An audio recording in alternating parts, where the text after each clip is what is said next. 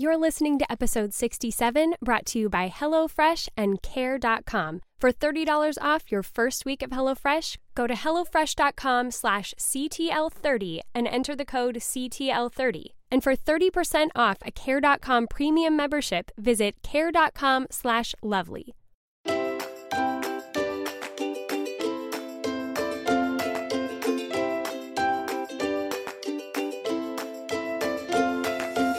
Welcome to Cultivating the Lovely, the podcast for real moms who are seeking Jesus, trying to live their roles well, and working to add a little bit more loveliness to their life, even in just the little moments. I'm your host, Mackenzie Coppa-Monroe from CultivatingTheLovely.com and Bold Turquoise across pretty much all social media. And today we have a super fun guest who I've been wanting to have on the show for a really long time. It is Anne Bogle, and today we got to talk about the bookish life, how her reading life really developed her blog, and then eventually her podcast as well. Inside information on how it can actually be really difficult to do literary matchmaking for people, and just some other fun banter that we got to have. It was so fun getting to talk to Anne, and I'm hoping that you will enjoy this episode as much as I enjoyed getting to record it. But before that, I wanted to let you know some things that are going on with Patreon right now. We've got things going on over the summer, like a book club of Dr. Sandra Dalton Smith's book, Sacred Rest. We'll also continue to have the What Ingrid and Fiona Like podcast weekly coming out and have our live video chats where lately we've been talking about things like planners and power sheets and looking forward to summer and just fun chit-chatty things like we used to do with the morning show. It's been so fun to be able to get in there and chat with you ladies. I just love being able to do live video, and I'm hoping to be able to incorporate more of that as we move into the fall, when we're also going to be releasing lots of new spicy fun things for the Patreon community. So if you want to get in there and be a part of that really inside membership, you can go to patreon.com/cultivatingthelovely. And I really do have to send out just a very heartfelt, genuine thanks to those of you who are my loyal patrons. You guys keep the lights on around here. Podcasting isn't free, and it's also the way that I try to make my income to support my family. And I so deeply appreciate each and every one of you who've committed to not only being a patron, but really being an inside member of this little community who I can just be really real with and raw with, and I'm so grateful for each and every one of you. So thank you to you ladies who are already a part of it, and thank you to any of you who decide to become a part of it. I truly appreciate you and hope to be bringing you even more fun things as we move into the future. All right, enough of all that. Let's get on to this episode with Anne because it's a really fun one. Welcome, Anne. Thank you for having me. I am so excited to have you on the show. It's always kind of been, you have those people you want to have on, but you're like, oh, will I even get a response back from their people? And when I did, I was like, no way, I'm so excited. So thank you for coming on. It's mutual. Thank you for having me. Would you like to introduce yourself to my listeners who don't know who you are? So we can start with like the hard stuff? Sure. I'm a writer. I live in Louisville, Kentucky with my 4 kids and Yellow Lab, and have a little, what's the word you just used? Oh, internally, we maintain our personal Pemberley with the book club and the blog and the books I'm writing, and I'm sure other stuff I'm forgetting, but it's all centered on helping readers get more out of their reading lives and out of the rest of their lives as well. Oh, because you're nichified? Is that what you mean? Is that what yes. I said? I think you're fabulously nichified, and so I want to hit on that more in the show. But, I mean, I'm sure most people have heard of Modern Mrs. Darcy because you are just kind of, you're everywhere I look, and probably because I've surrounded myself with you, but you're in my podcast app, and every time I open my email, it seems like I have something from you, but not in an annoying way. It's like great stuff. Your Kindle Deals email every morning gets me into trouble. And then I love your end of the week emails where you talk about the best stuff you found on the internet. It's just, I'm so used to getting just kind of the same thing from a lot of other people. So I always look forward to your emails, which is a high compliment. Thank you. I appreciate that. Yeah, because it's hard to do well. So you've done a really good job. In your summer reading series, I mean, obviously, I think that you have really impacted my reading life for the last few years, really, and specifically because of the podcast, helped me find some of what have become my favorite books in genres that I wouldn't have expected, and really helped me to realize like, oh, this might be my favorite genre that I never would have touched before because I didn't even realize it was out there. So I love that about the What Should I Read Next podcast. And it's just so much fun because all your different guests, it's fun to be able to relate to different people that you have on. And you kind of know going into it, like, oh, I'm going to like the books that you recommend for this person because I really resonate with them. Or like, oh, this is really different, but still fun to listen to. So it's a great formulaic show. I love it. That's great to hear. Thank you. Yeah. So I want to talk about all of that, but first I would love to get kind of the backstory from you on how this went from just I love reading to I am in all these different reading circles and touching everything from podcasts to email to blogging to how did that all happen? Well, funnily enough, it didn't start as something with a big emphasis on books and reading. It was there because I'm a huge reader, but that wasn't the original vision or intention. Wow. But we started with the blog. The blog came first, and it grew out of just a conversation I had with my husband around New Year's, like 7+ years ago now. Okay. I can't believe how long it's been. Yeah, because I felt like I was so young, and then it was baby blog, and I was way too late because everybody else had already started. Yeah, I was going to say I would have thought it would have been actually longer ago because of, I feel like the impact that you have. I was expecting you to say like 12 years ago or something, but that's impressive that it was only like 7. No, I definitely felt like behind the curve. But I also love how you're saying there was only 7 years ago. Because for a long time, I felt like I don't know anything. I'm brand new. Like I just started this. Yeah. And then real quickly tipped towards, you should probably have a clue what's going on by now, Anne. Oh. But like so many women, I had kids. I had a baby at that point and a part-time job. I was working part-time only, but I just really didn't have anything in my life that was for me. And in hindsight, I can see like I was casting about for a creative outlet, though at the time I never could have told you this is what I'm trying to accomplish here. Yeah. And ended up starting a blog when my husband recommended like, hey, that would be really great for you. And I was like, what are you talking about? I do not even read blogs. Like, what's a blog again? But that was the beginning of what's become a really fun journey. Yeah. And I mean, it's just really expanded from there. When did you feel like you realized, okay, this is like really resonating with people? That's an interesting question. At the time, it felt like forever. But I think it was within a couple of months because the internet was it was similar then. And I know a lot of people are saying now in 2018, blogging is dead. And I don't feel like it's dead in my circles. Like I still really love it and seek out other bloggers who are doing like the fun, personal kind of thing that really drew me into that world when I first started exploring it. But when I was looking to let people know that, hey, this existed, because that's the big obstacle to any kind of written work, whether you're writing a book or you're writing a blog, is just people knowing it exists. Yeah. So I left a lot of comments and I got a Twitter account eventually, which felt like this big scary thing, like, ooh, social media. But just getting ready to know these new friends I had on the internet and hearing them like talk about something I wrote, even though they're in California or Oklahoma or Connecticut, and just hearing feedback. And, blog comments were really, really big back in the day. Yeah. And it was really fun then to hear in that format, like, oh, hey, I'm here, I'm reading, and this is really fun because, and this is a lot of the comments, Mackenzie, is a lot of the comments where I don't have people in my life who like to talk about this stuff. So I'm so happy to find your blog. And I felt the same thing when I read so many of their blogs. And it was it was fun to discover I tapped into this hidden world I didn't know existed on the internet.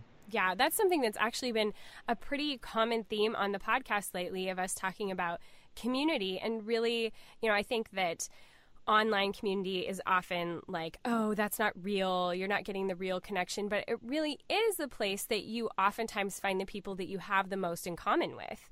And I really believe there's something to that and something very gratifying about being able to talk about people who really understand the same hobbies or interests that you have. And sometimes that takes, getting in touch with someone all the way across the country. Yes. And at first it felt really, really weird. Like the first time I started meeting people, this sounds silly to say in 2018, but in 2011, like when I first started meeting people that I previously only known online, it felt like, is this okay to do this? This feels really weird. Like explaining to, say, my mom what I was doing that weekend felt really, really funny, but now I've gotten used to it. But I have really loved how, and I hear this from other of my readers too is that when you find people to talk about the things that you sought out on the internet because you didn't feel like you had them in your real life, the conversations are so enjoyable. You end up having them with your, the friends that you like meet for actual physical coffee, like in your zip code. And it's so funny to me to find out that my readers will say things like, I just assumed that nobody else was as book crazy as I was. But when I mentioned I read this great thing on the internet or I saw this book list, they go, oh my gosh, you're into that too? So that's been really gratifying to hear. And then some people I met on the internet have become my actual in-person friends. So I love how 7 years later, those boundaries that used to be like very cleanly demarcated, like online and offline, have gotten all like muddled in a really nice way. Yeah, I absolutely agree. I was just interviewing Sarah McKenzie earlier this week, who actually lives in my town. She's my friend. Yeah. Oh, does she really? Yeah. And so it was fun. So funny. I was saying, I'm going to talk with Anne on Friday. She's like, I just had lunch with her. I was like, I think that the internet has done such a good job of making the world feel smaller. Like you really, my best friend I met online and she lives in Arkansas and we talk every day on Marco Polo, and I love how those kinds of things have really helped break down those barriers to be able to have those kinds of friendships. Yes, and that's a great story. And I love that that's something I've heard over and over again, that you are not alone, that like the internet can really bring people into your life who, you just feel like you're meant to be together.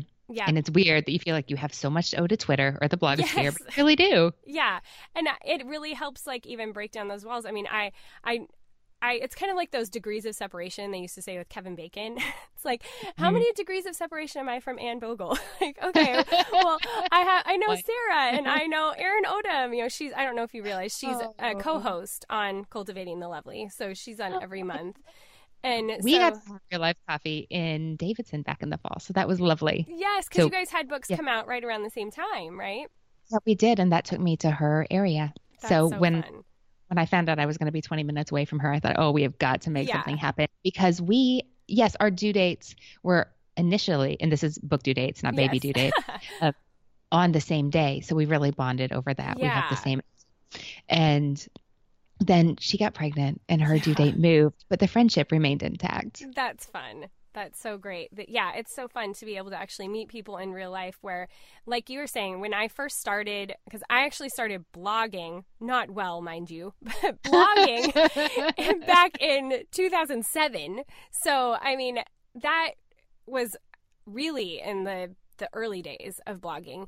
And a lot of those people, it's crazy. But it wasn't until like 3 years ago that things started taking off kind of in a different direction because I did a daily morning Periscope show and then it led to the podcast and all that kind of craziness. But back then it was like unheard of that you would actually meet your other blogging friends in person. And now I've met so many of them, and I even went to the Wild and Free conference last fall, and it was just like a plethora of people. Like I was bumping into people that I've met online that I didn't even know were going to be there. And it was just so much fun. I've gotten to meet almost all of my co-hosts. Erin's the only one we haven't actually met in person, but I have 3 co-hosts a month on the podcast. And I've gotten to meet them all in person, even Leah Bowden, who's from England. I just would have never expected that actually happened. And it's been so gratifying to bring those relationships into real life. Yeah. So anyway, that was a little tangent about fun online relationships, but it is funny because it keeps coming up with almost everyone I talk to lately, just what a prevalent theme that is in all of our lives.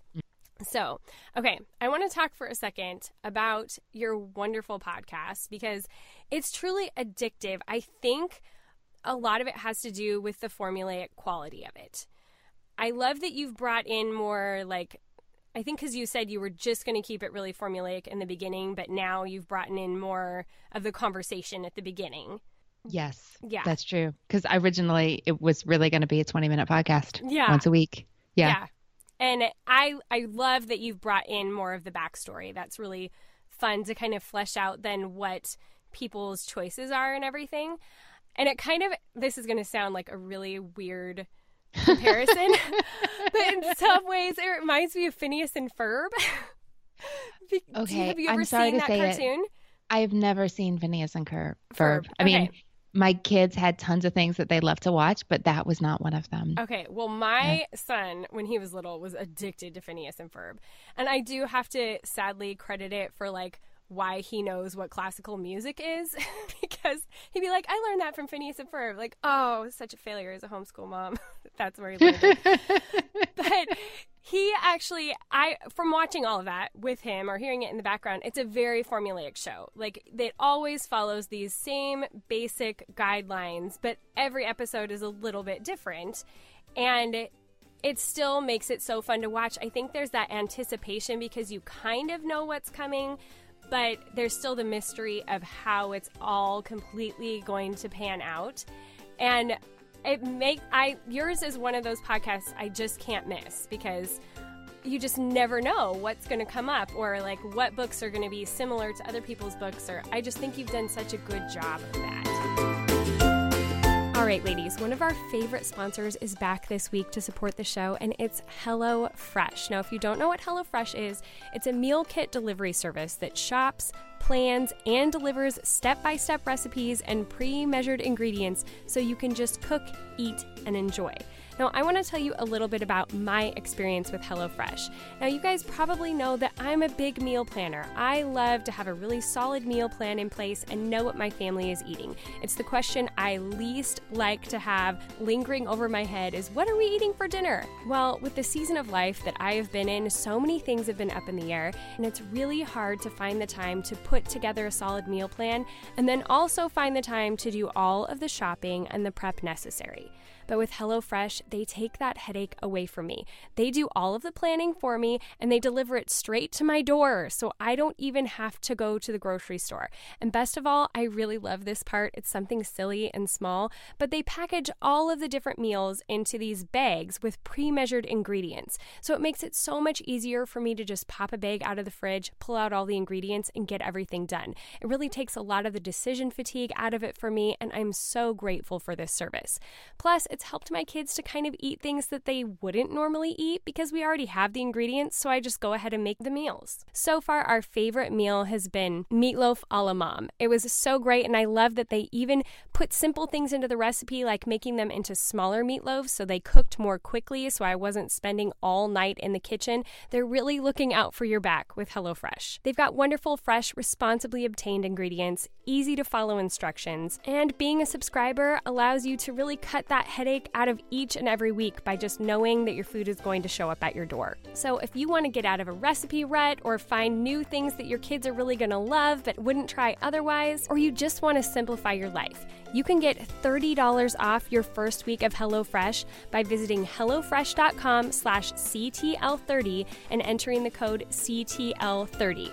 Again, that's $30 off your first week of HelloFresh. Just go to HelloFresh.com/CTL30 and enter the code CTL30. For years now, since I started blogging in 2011, and very quickly I realized that talking about books was my favorite thing. Yeah. Not reviews. I still don't like doing traditional reviews. Although if anyone from the New York Times is listening, like, I'll think about it.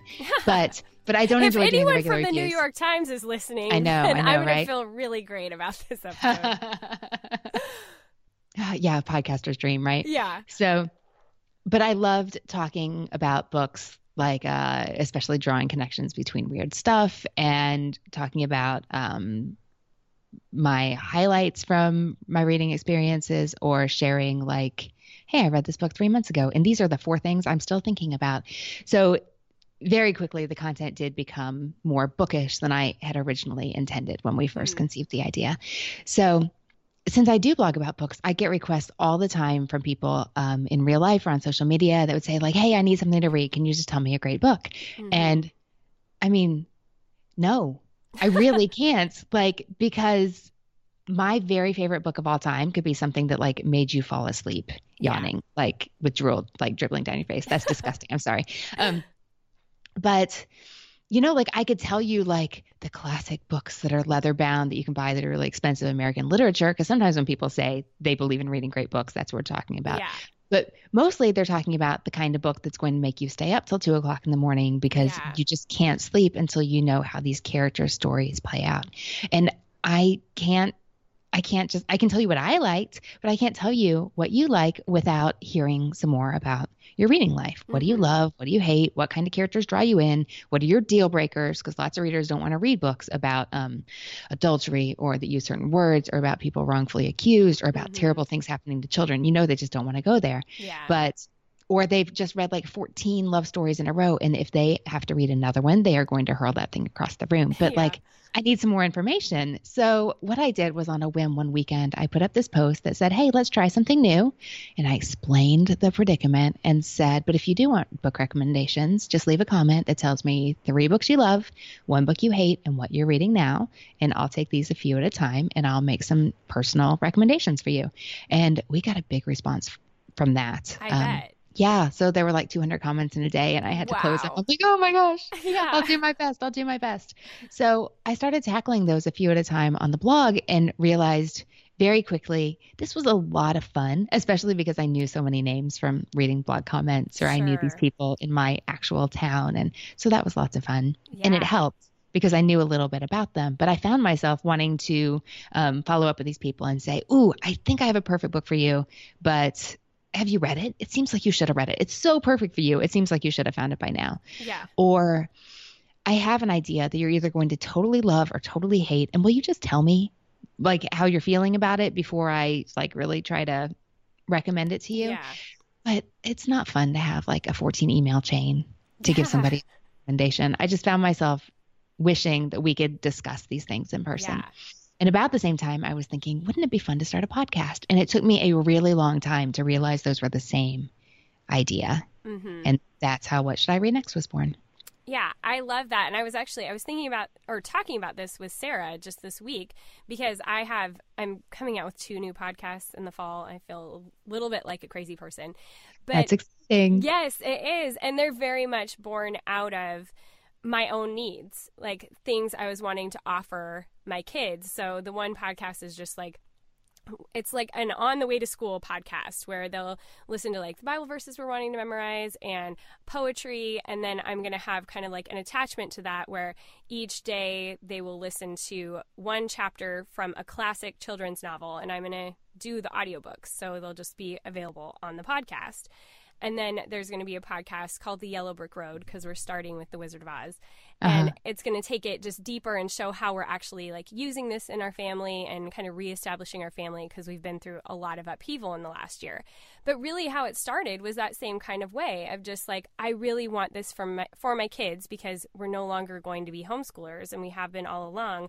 And I still want to be involved in their lives. So what if I just record something so they can listen to it in the car? Well, if they want to listen to it, maybe other moms will want to listen to it, you know? And so I'm hopefully it'll catch on like yours did. But I love that it's born out of that, just like you just wanted to have those conversations and why not record them? Yes.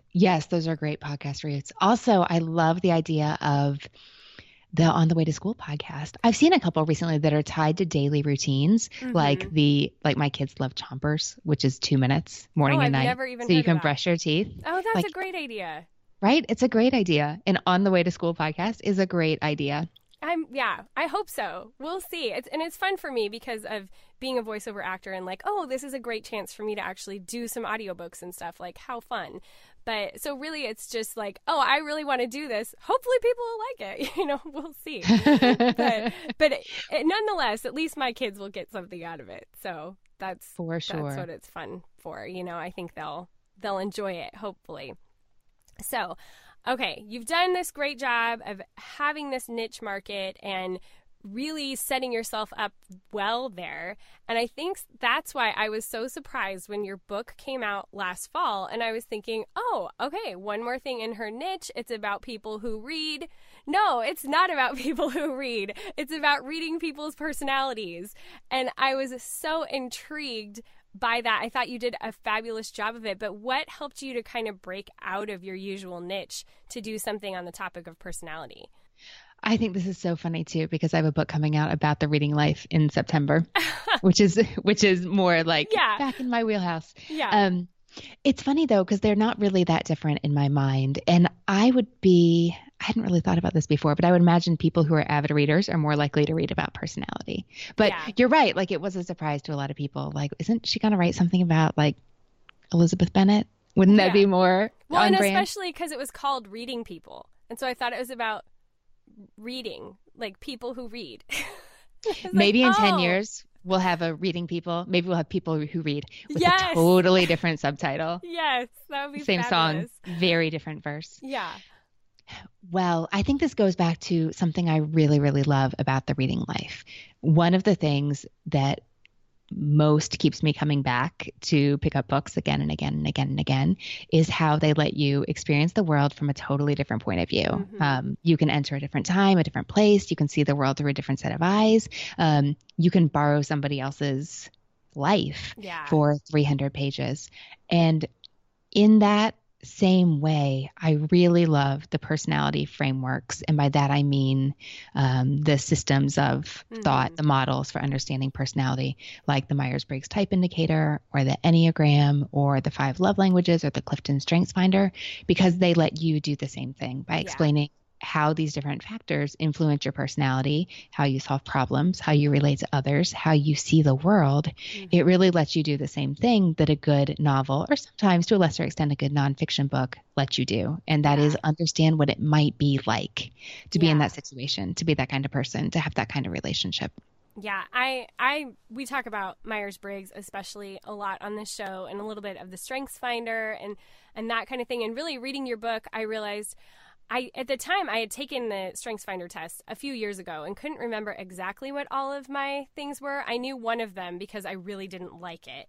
But then funny how that sticks. I know. But then I went back and I was like, okay, well, what are exactly my strengths? And I realized that input is like my number 2, which made so much sense when you talked about it. I think it was in your book. I don't think it was on a podcast. I think it was in your book. I listened to you on audiobook as well, so the two cross over pretty well. But you were saying, like, I think it was either you or a friend that realized, like, oh, that's why reading is so important, because input is so high. And so I love making those correlations, and it's also been really fun on the CTL podcast to see, with the new co-hosts that I brought in this year, 3 of the 4 of us are ENFPs. And so it's been fun to see how we're similar and how we're different, because we may be ENFPs, but we don't all have the same Enneagram, and we don't, so it's like you're still individual and you still have those differences, even though you're like, oh, you're an ENFP too. We must get this about each other. And then there's still things we don't get about each other.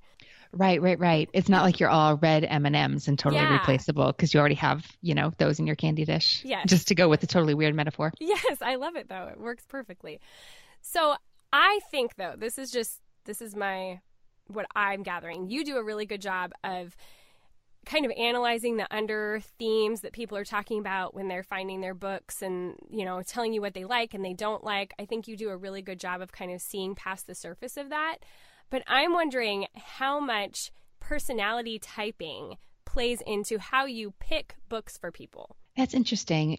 So when I am choosing books for people, I'm not looking so much at like, where are they on the Enneagram? Like although I do love it when guests come on and they're like, I just want to say that I really relate to you because we're both 9s. Or if you're going to understand me, I really want to say, just shorthand, easy way to do it, ISTJ right here. Yeah. And that does help. So I don't rely on those existing novels, but I'm trying really hard when I talk to a reader to identify their taste. What are they drawn to? Mm-hmm. What are their, like, what's their sweet spot and why? Yeah. And that's hard to tease out, because just like with properly identifying your personality type, it can be really hard to tease out when you're doing a self-assessment, especially the difference between what you're like and what you wish you were like, or what you're trying to be like. It can be really hard to tell the difference. So sometimes telling the readers, they say, well, I currently read this, but I want to read this. It took me probably 30 episodes to figure out. Sometimes that's like saying, like, well, my feet are 11 wide. Like, I am tall, and that has its benefits, but it also has its drawbacks, and that it's needing enormous shoes. Yeah. So, but like sometimes I'll talk to people on the show and they'll be like, oh, well, I just wish I loved books about history. I want to read more of those. And that's kind of like saying, for some people, I wish, okay, that's a bad example, because I'm sure we could find them some good books about history, no matter what their taste was. Sure. But But they'll say things like, oh, I wish I could read more books about archaeology. It's kind of like wishing that you wore a size 4 shoe, you know, that you could like shop in the children's sections. Yeah.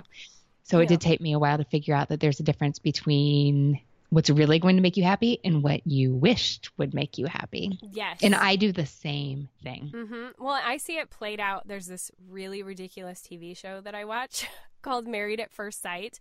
And they literally like put these people through personality tests and everything. And then they ask them, what are you looking for in a spouse? And then they find what they think is the perfect match. And they have them get married at first sight and test it out for 8 weeks.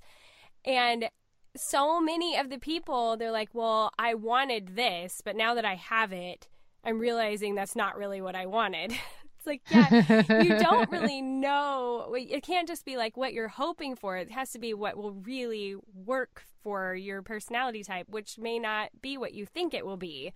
So it's really interesting to watch play out. And I can see that same sort of thing, as ridiculous as this comparison is, with trying to make book recommendations to people. That's really funny about this show, because it sounds like what it does is highlight something that we all experience in less dramatic ways in our lives every day, which is what we think will make us happy isn't always the thing that makes us happy. Like we don't know what we want, or we think we know what we want, and then we get it and we're like, it sounded good. Yeah. Yeah, exactly. Whoops. I guess this wasn't what I really wanted. Right. At least you're not married. Yes. Usually. Yeah. Well, that's a whole nother topic you just broached right there. But we'll save that for another show. Okay. Anyhow, so I think you do a really good job of that. But in the midst of, okay, you're doing all of these things. You've got the podcast, you've got the blog, you're writing books. How does that actually play out in the day-to-day for you? Like, what does your daily life look like? Because I've heard you read like books about creators' routines and everything. I do. So I love them. I'm so curious about yours. It's a sickness. Well, mine is always shifting. And so I feel like there's so many factors at play in determining what someone is going to do with their lives at any given moment in time. So I have a family, so right now my kids are in school, but when summer comes, we're going to need to rethink what is working for us. And right now I am not on book deadline. I am in a different stage with several different long-term projects and several different short-term projects. And that makes a real difference in how my calendar is set up. Sure. Because I feel like at any moment in time, my answer to this question would be very different. But the main way I'm working right now is I'm scheduling my calendar in blocks of the important things I need to do every week. And what I'm trying to do is assure my monkey mind that there is time to do the things I am committed to doing. And it's okay, Friday at noon, it's okay to not freak out that I have this deadline coming up, because that time is budgeted for. And the way I break that up is I have big blocks of time for long-term, primarily writing projects. Okay. I have times blocked out to podcast. And these are just examples of the different kinds of work I do. Sure. It would be okay if I still think that you could relate to it even if you don't have a microphone sitting by your computer. But basically I have times broken out for big long term. I need my brain to be working. I want my coffee next to me, creative projects. And I have smaller times broken down for more tasks, like when to do email and when to pay the bills and when to make phone calls, because I'm an introvert. I don't like making phone calls. It is not my love language. Yeah. That's not an actual appropriate usage of Chapman's love languages, but everybody probably knew that. Which is so interesting that both of us as podcasters, we can sit here and do this, but man, ask me to call and order a pizza and I would rather crawl under the couch. No, thank you. Even as an ENFP. Yeah. Yep. That makes me feel a little better. Well, the most introverted of the extroverts. Yes. And I definitely see that in myself. And put me on a stage, I will do whatever. But the smaller group stuff is much harder for me. Yeah. Well, and when you call to talk to that pizza guy, he really would get in trouble if you started having a real conversation, actually connecting as people. So I can totally see you thinking, what's the point? Yeah. And first, this is very revealing about my personality, but I think some of it is I'm not in control of the situation. If I were working at the pizza parlor, answering the phone, I would have no trouble doing that. But being the one to call and feel like I might not have the right answers, or it just makes me nervous. It's ridiculous. Yeah. Well, it's good to know that about yourself. And it's not, I don't know. I think we're all so self-conscious sometimes about what we need because it feels like weird or fussy to us. But everybody has those things they need. And lots of people listening are like, what? I totally do that. Is that bad? Yeah. Wait, so that's not normal? fine. Yeah. Hey ladies, I want to tell you about a brand new sponsor for the podcast this week, and that's Care.com. Now, if you aren't familiar with Care.com, they are the world's largest digital marketplace for finding and managing family care. Now, what kind of family care are we talking about?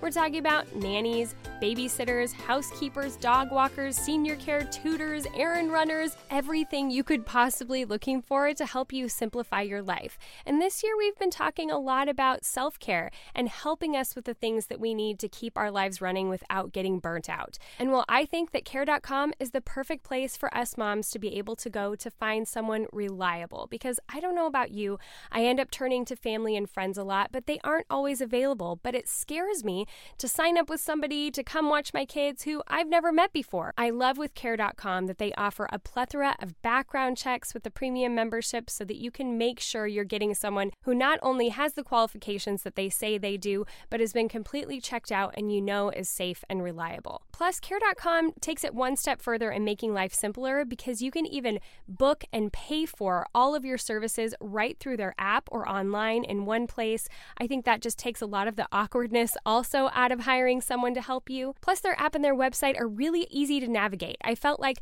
they had thought of the questions that I might forget to ask myself and made sure that I had very customized help for exactly what I was looking for. I'm looking forward to using Care.com this fall to help me out, and I think that you would really like to use them too.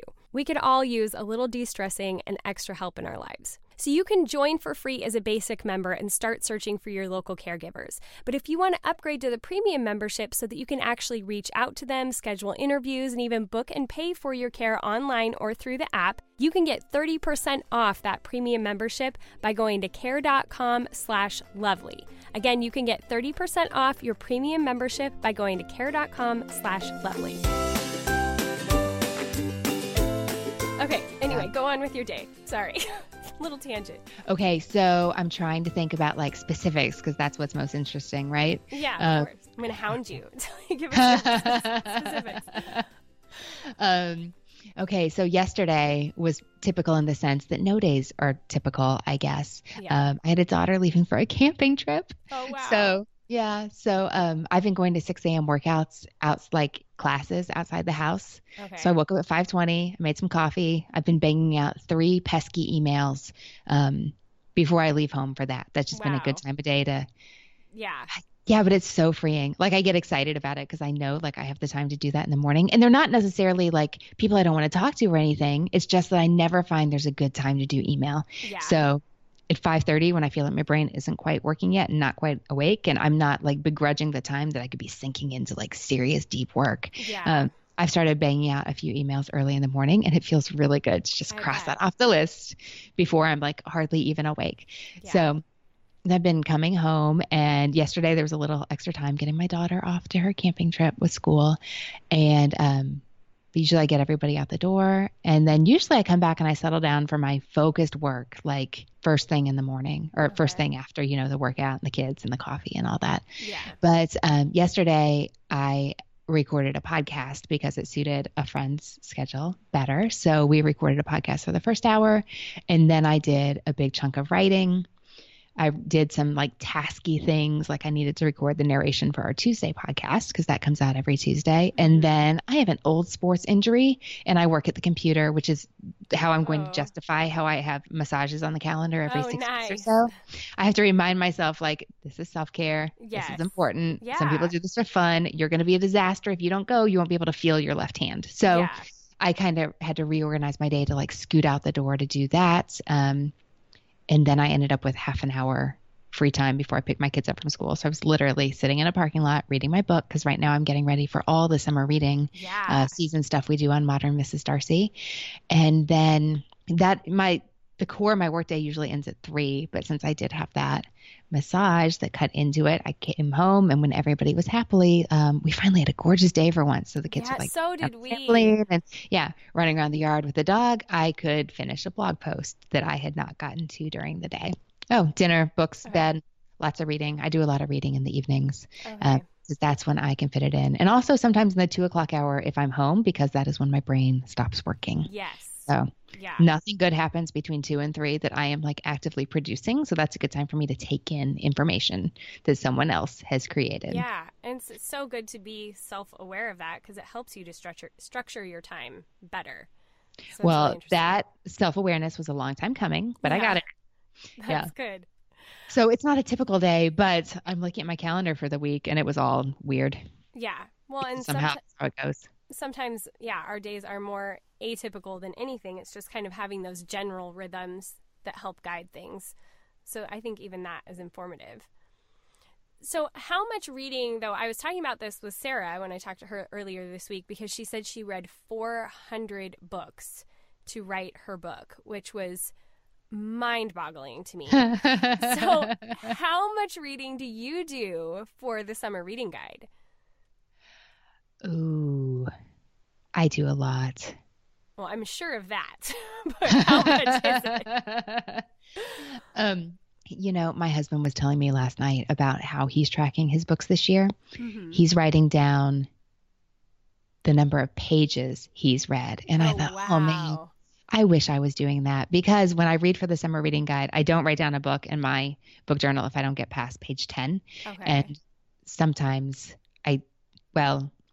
my favorite thing to do is find those books that are really, really amazing, that are not getting buzzed about, that are not getting the attention they deserve in the media, like whether that's like on Publishers Weekly or NPR, or whether that's on Goodreads or people's blogs. Like I love, love, love finding those and advocating for those books.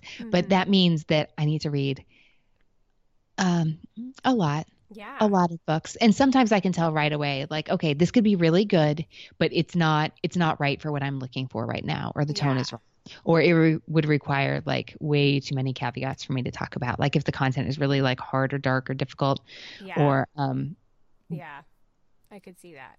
Yeah. So do you find that you go back to those books, though, that you think like this could be a good book, but it doesn't suit these needs? I go back to a lot of them because in the winter and spring, I'm reading to find those books for our summer reading coverage. So I start a lot of books that I don't get terribly far in. And then I start a lot of books that I will read 100 pages. So that is in my reading journal. But I think it's several hundred every year that I take a look at. But that gets a start usually in December.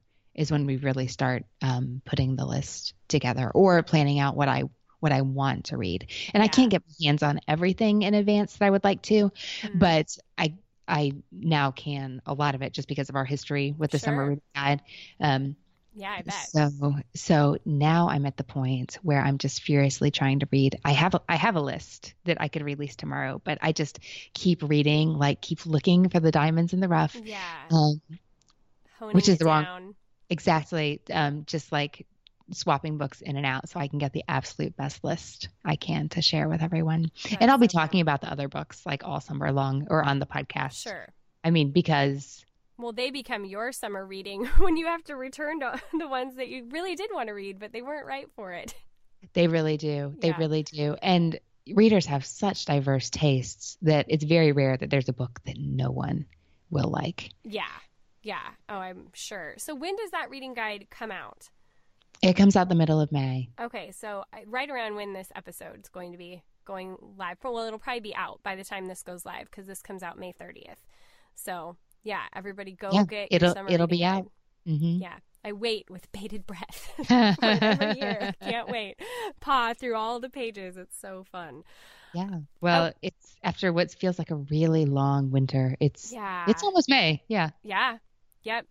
Well, it's so fun. That's a really good jumping off place. I mean, like I told you, we're doing reading in the Patreon group in June and just learning in general and using that as self-care and how that is valuable. It keeps our minds awake. It helps us to be able to have, I think, more interesting conversations with our kids and just people around us. But if women have kind of been stalled in their reading life for a while, or they want to be getting more out of it, what would be your best tips for them? Ooh, that's a really good question. Something I've only recently come to understand is that people who have vibrant reading lives have done that by developing a set of skills, sometimes consciously, but so many of us who have been reading like uninterrupted since we were kids have done it so naturally, so gradually over time. We don't even realize that we have this special skill set that allows us to have a great reading life. So I think it throws a lot of people off when they're, in their 20s or 30s. They're like, what are these people getting that I'm not? Because I'm just not, am I not doing it right? So that's been really interesting for me to discover.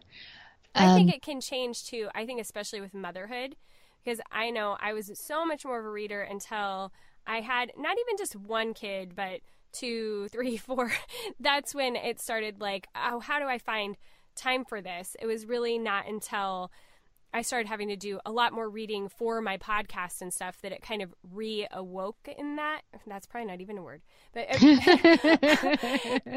reignited that, in my life and allowed me to be like, oh yeah, I loved reading. I need to draw that back into my life. And I had to be more intentional about it at first. But yeah, what can we draw from those of you who just never had those lulls? Right. Well, I think you can learn a lot from people who have and hear how they came back. True. So what you're saying about motherhood, I think that's a strong, not quite extreme, but that's a serious example of something a lot of us have experienced. Like if we're used to working out or we're used to eating a healthy breakfast, but then we get sick for a few days and we're off routine. Yeah. Sometimes when we get well again, we have a hard time getting back on that routine because it's been broken. Yeah. And so any kind of change of seasons or change in like work habits or home habits or even daylight savings can throw us off our normal rhythm. And if we don't deliberately recalibrate, then a lot of time can go by with us not even realizing what we're missing. And I think that happens to a lot of people with their reading life. Okay, so a big thing to do, and we've talked about it already, is figure out what you like to read. Yeah. And I think that is easier said than done. And I'm not saying that you should only read books that you naturally gravitate towards and you should never stretch yourself. But to get excited about reading, you need a home base, like the kind of genre that or, category or topic or whatever that reliably makes you think, like this was a great way to spend an hour with a cup of tea on a Sunday afternoon. You can push yourself from there, but if you don't have a home base where you're happy, it's going to be really hard to branch out from there because you have to start with some known quantity, and this is it. So really, you have to be like kind of a detective. Can I say you need to go like on Nancy Drew on your bookshelves or your Kindle, or just think back about the books that you really loved in your past and think, okay, what do these have in common? And it's probably not going to be something like camping stories, although it might be. Maybe.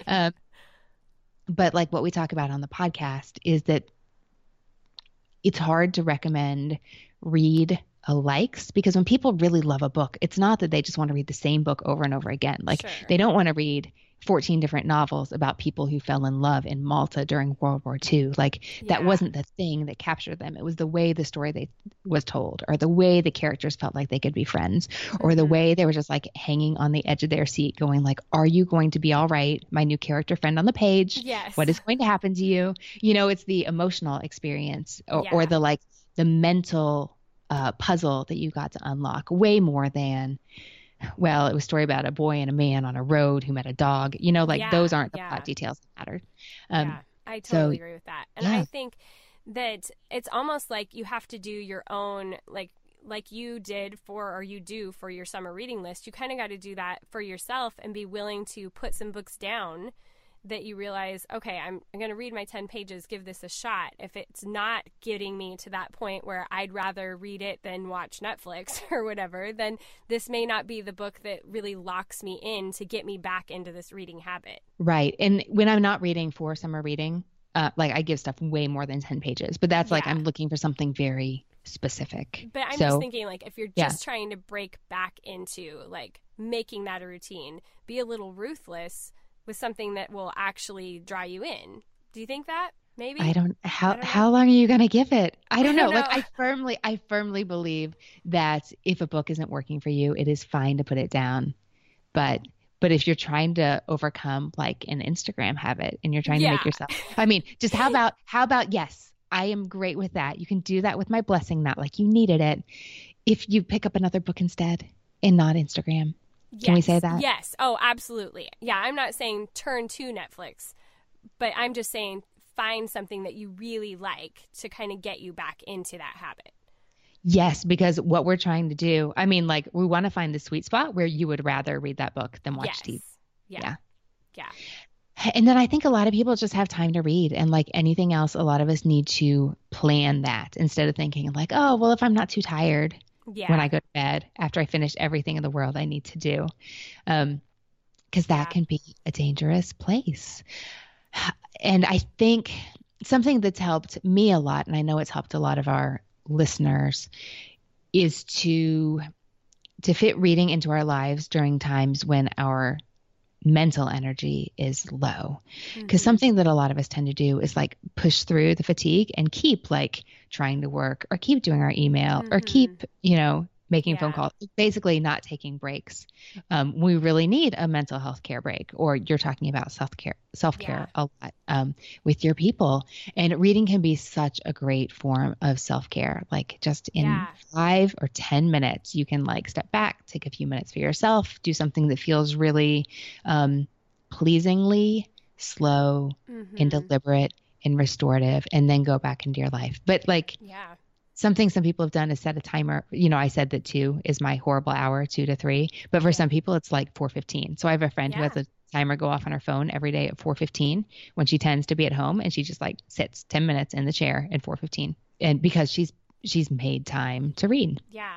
I think that I love holding a real book in my hands, but in my recent life situation, a Kindle has just been easier for me. And I do say I really like when I can see like the percentage mark tick up. Sometimes it's okay, I'm not going to put it down until I get to this specific percentage mark, because then I feel like, okay, I've done it. I've devoted more than 1% to this book, and really I'm making progress on it. And when I was first getting back into my reading habit, I think Goodreads was really helpful for that in the same way. Like I could see progress being made. I was actually doing what I had set out to do, which was read more. Yes, and that's really motivating for a lot of people.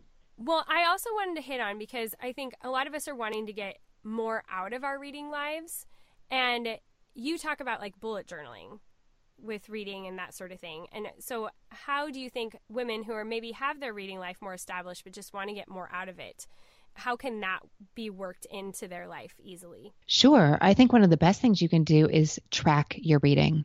When you're trying to identify your taste, when you're trying to decide what to read next, if you're trying to have a more varied reading life, if you're trying to branch out into different authors or genres or nationality, our brains aren't always reliable memory keepers for all this information. Without my reading journal, I think, because I keep mine in my bullet journal, just because I almost always have my bullet journal with me, and I found that to be most effective for me. I'm not blessed with that natural organization thing. So for some people who are more methodical about keeping themselves organized, a separate journal may make more sense. So I just want you to know I'm being descriptive, not like prescriptive here.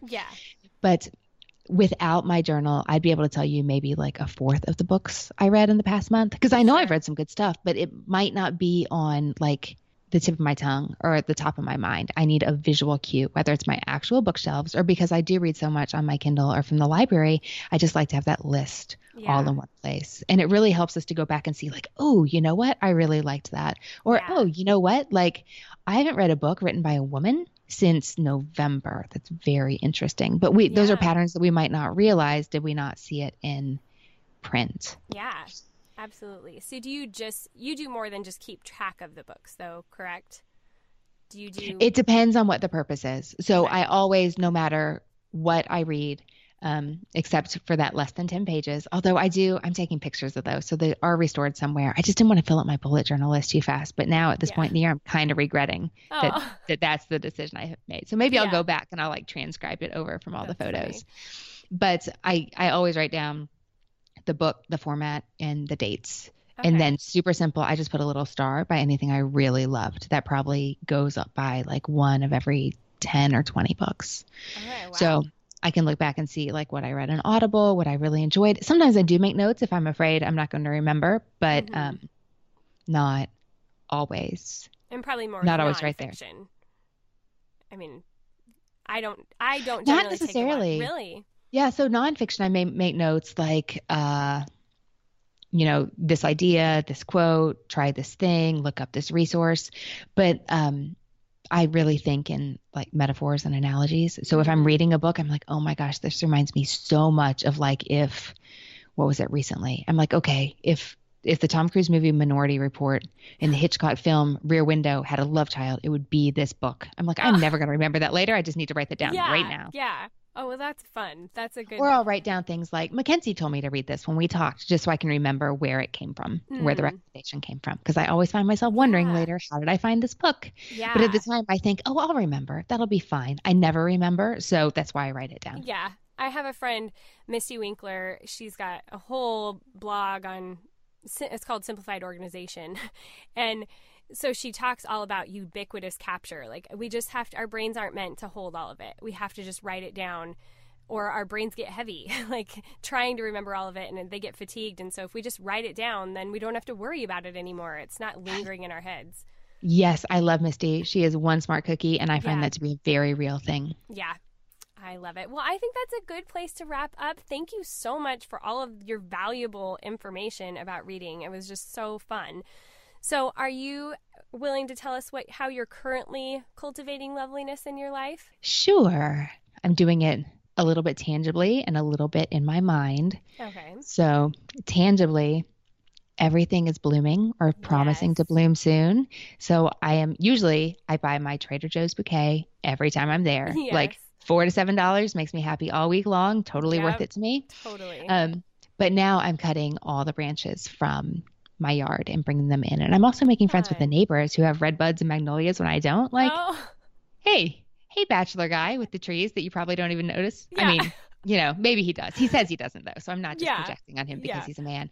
Do you mind if I come over with my clippers? He's like, have at it. That's Go for awesome. it. So I get to meet my neighbors and also bring lovely blooming things into my house. That is really nice. And also I have recently started doing these 6 a.m. classes outside my house as opposed to like doing a yoga video, you know, like you have to get up and leave the house. Yeah. That's a commitment. It is a commitment. But before I do my 3 pesky emails, I've taken the time to actually do some like contemplative, often spiritual reading first thing in the morning with my coffee, which is a habit I had fallen out of. And that's just such a really lovely way to start the day. In a place of like focus, centered on something I want to focus on, breathing calmly, not reacting to emergencies. Yeah.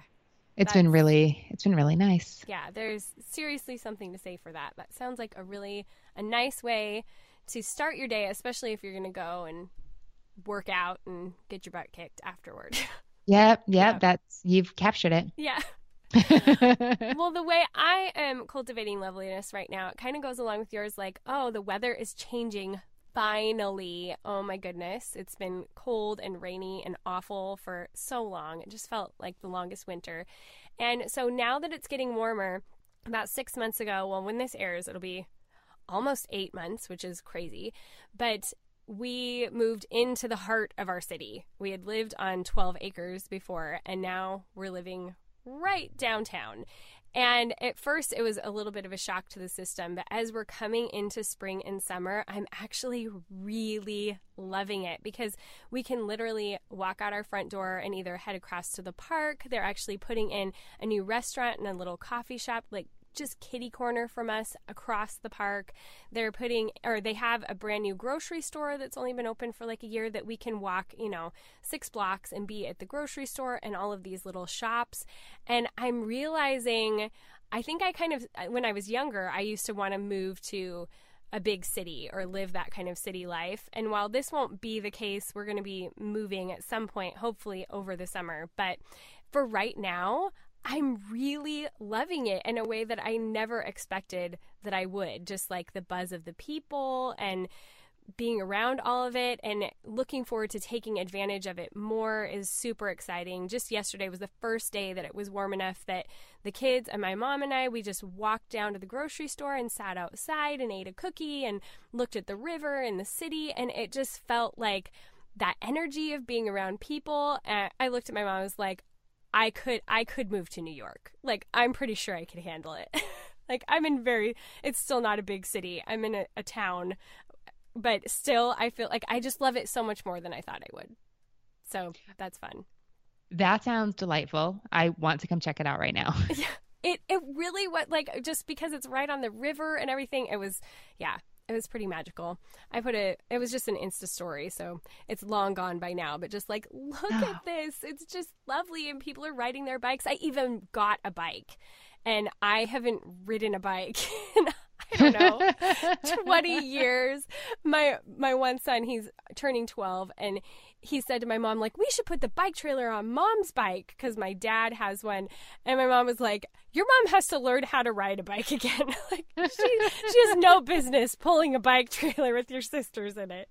Let's get her started here first. So, but yeah, we're just really looking forward to taking advantage of this kind of city life for the first time. So it's fun. That sounds fantastic. Yeah.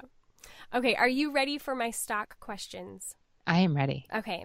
Candles or essential oil diffuser? Candles. Okay. But it's hard. Yes, I know. Okay. Cloth napkins or paper? Oh, cloth with somebody else washing them. Yes. Amen. I'd use them more too if that was the case. Okay. City or country? City. Paper or digital? Paper. Shopping. Would you rather do it online or in the store? Oh, never. Okay. But if you had to? Oh, in the store, I guess. All right. It's 4 o'clock. Because returns are the worst. Yeah. Oh, return. I will just end up keeping things because I hate returning them, period. Yep. Okay. It's 4 o'clock or whatever time you're making dinner and you need a mental break. Do you listen to a podcast or to music? Podcast. Okay. If I'm by myself. Music Okay. if I'm not. Okay. And what are some of your favorite podcasts to listen to? I really liked Making Oprah, so Making Obama just automatically downloaded to my phone from the Chicago radio people. I'm super excited to listen to that. Okay. I like From the Front Porch. I like Pantsuit Politics. I like NPR's Pop Culture Happy Hour. Okay. And wow, I have so many on my phone. It's hard to pick just a few. I know. I like Sarah's Read Aloud Revival. Yes. My final one, I love Off Camera with Sam Jones. Yeah. Where he interviews tons of people from Hollywood, which is, I never see movies. I know nothing, but I love hearing how people make things. Yeah. How they approach their work in ways that just blow my mind. And I think that his interviews, for the most part, they're so different than what you would see of these same people if they were on, The Tonight Show or whatever. It's just, they're so much more real and not just trying to, like, sell whatever show they were recently in or whatever, which is interesting. Right. I feel like it's not just talking points. Yeah. There's more authenticity. Yeah. Okay. Chocolate. Milk or dark? Dark. Okay. Sports or no sports? Sports. Live broadcasting. Would you rather broadcast or watch? Watch. Okay. What is your favorite movie? Casablanca.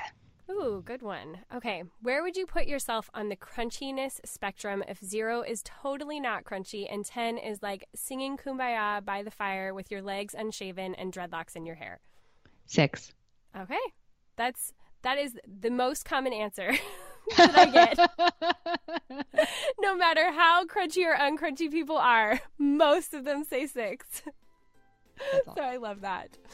All right. Well, thank you so much for coming on the show. It was a true delight to get to talk with you. It was my pleasure. Thank you for having me. All right. Thanks.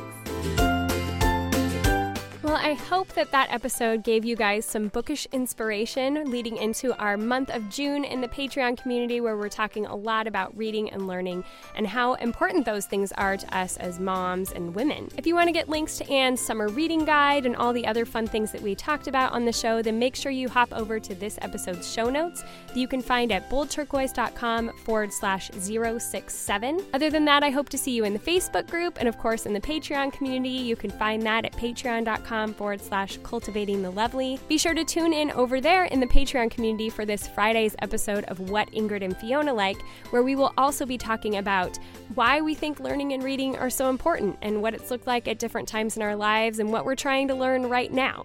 So if you want to hop over there and listen to that, we would love to have you. Okay, ladies, until next week when I'm back with Dr. Sandra Dalton Smith talking about her book, Sacred Rest, which also happens to be our book club book for Patreon this summer. But until then, go be bold and gracious.